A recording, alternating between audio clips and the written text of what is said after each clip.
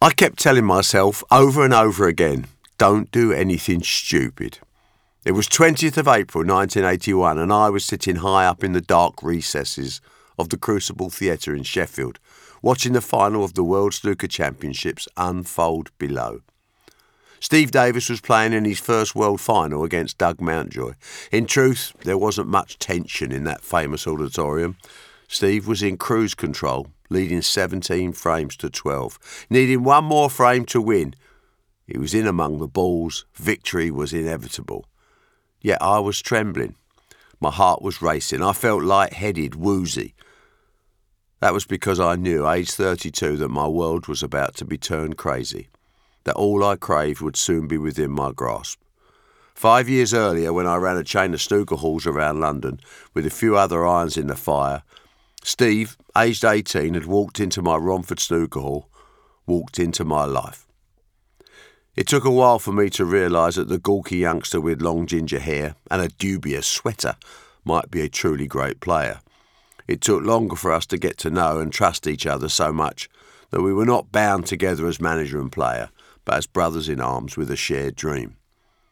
We used to sit in my Romford office with mugs of tea, talking about what it would be like to win the World Championship. Sometimes tears would be rolling down our cheeks at the thought of two boys from council houses conquering the world.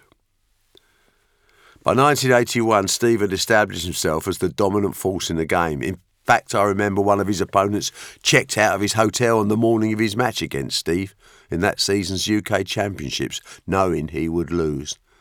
He was right. Steve went on to win the 1980 Championships, his first major trophy. When it came to the big one, the World Championships, Steve beat three of the game's finest, Jimmy White, Alex Higgins and Terry Griffiths, on his way to the semi-final where he met Cliff Thorburn, the grinder. After two sessions, Steve trailed 8 frames to 6. As we walked back to our hotel, we passed a fountain, and I told Steve that if he could get ahead of Thorburn in the evening session, I would jump in that fountain. I was wearing expensive shoes, crocodile skin, and needless to say, they got ruined. Now in the final, he was calmly potting his way to the title. I was anything but calm, and it didn't help that I could only sit and watch and tell myself, don't do anything stupid. The pink was frame ball, match ball, and championship ball. Steve took a deep breath, wasted no time, and stroked it home. He stood there, closed his eyes, and seemed to say a silent prayer before turning to shake hands with Mountjoy. Typical Steve. Understated. I don't know how I got there, but within seconds I was down on the auditorium floor, racing across to give Steve a hug, more like a rugby tackle. Later on, Steve said he was just letting it all sink in when he saw me charging towards him, fists and teeth clenched, hitting him like a tank. That scene gets played on TV, part of my embarrassing past, but I'm not really embarrassed. If you don't feel passion, don't get emotional, then there's no point to sport.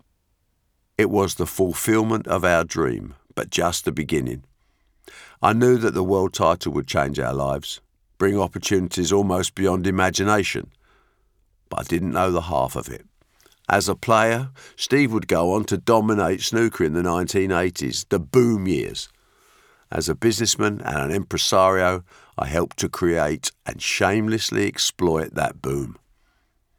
I moved on, promoting boxing, pool, 10-pin bowling, darts, fishing, netball, golf, poker, gymnastics, you name it. I bought the football club I supported as a boy and ever after, Leyton Orient. I built a global TV sporting company and guided many of the greats, from Chris Eubank and Anthony Joshua to Ronnie O'Sullivan and Phil Taylor. In business terms, I grew up and became responsible. In sporting terms, I never lost the thrill, the adrenaline, the exhilaration I felt when Steve potted that pink and I just lost it. Now and again, I still do. I'm Barry Hearn. This is my story.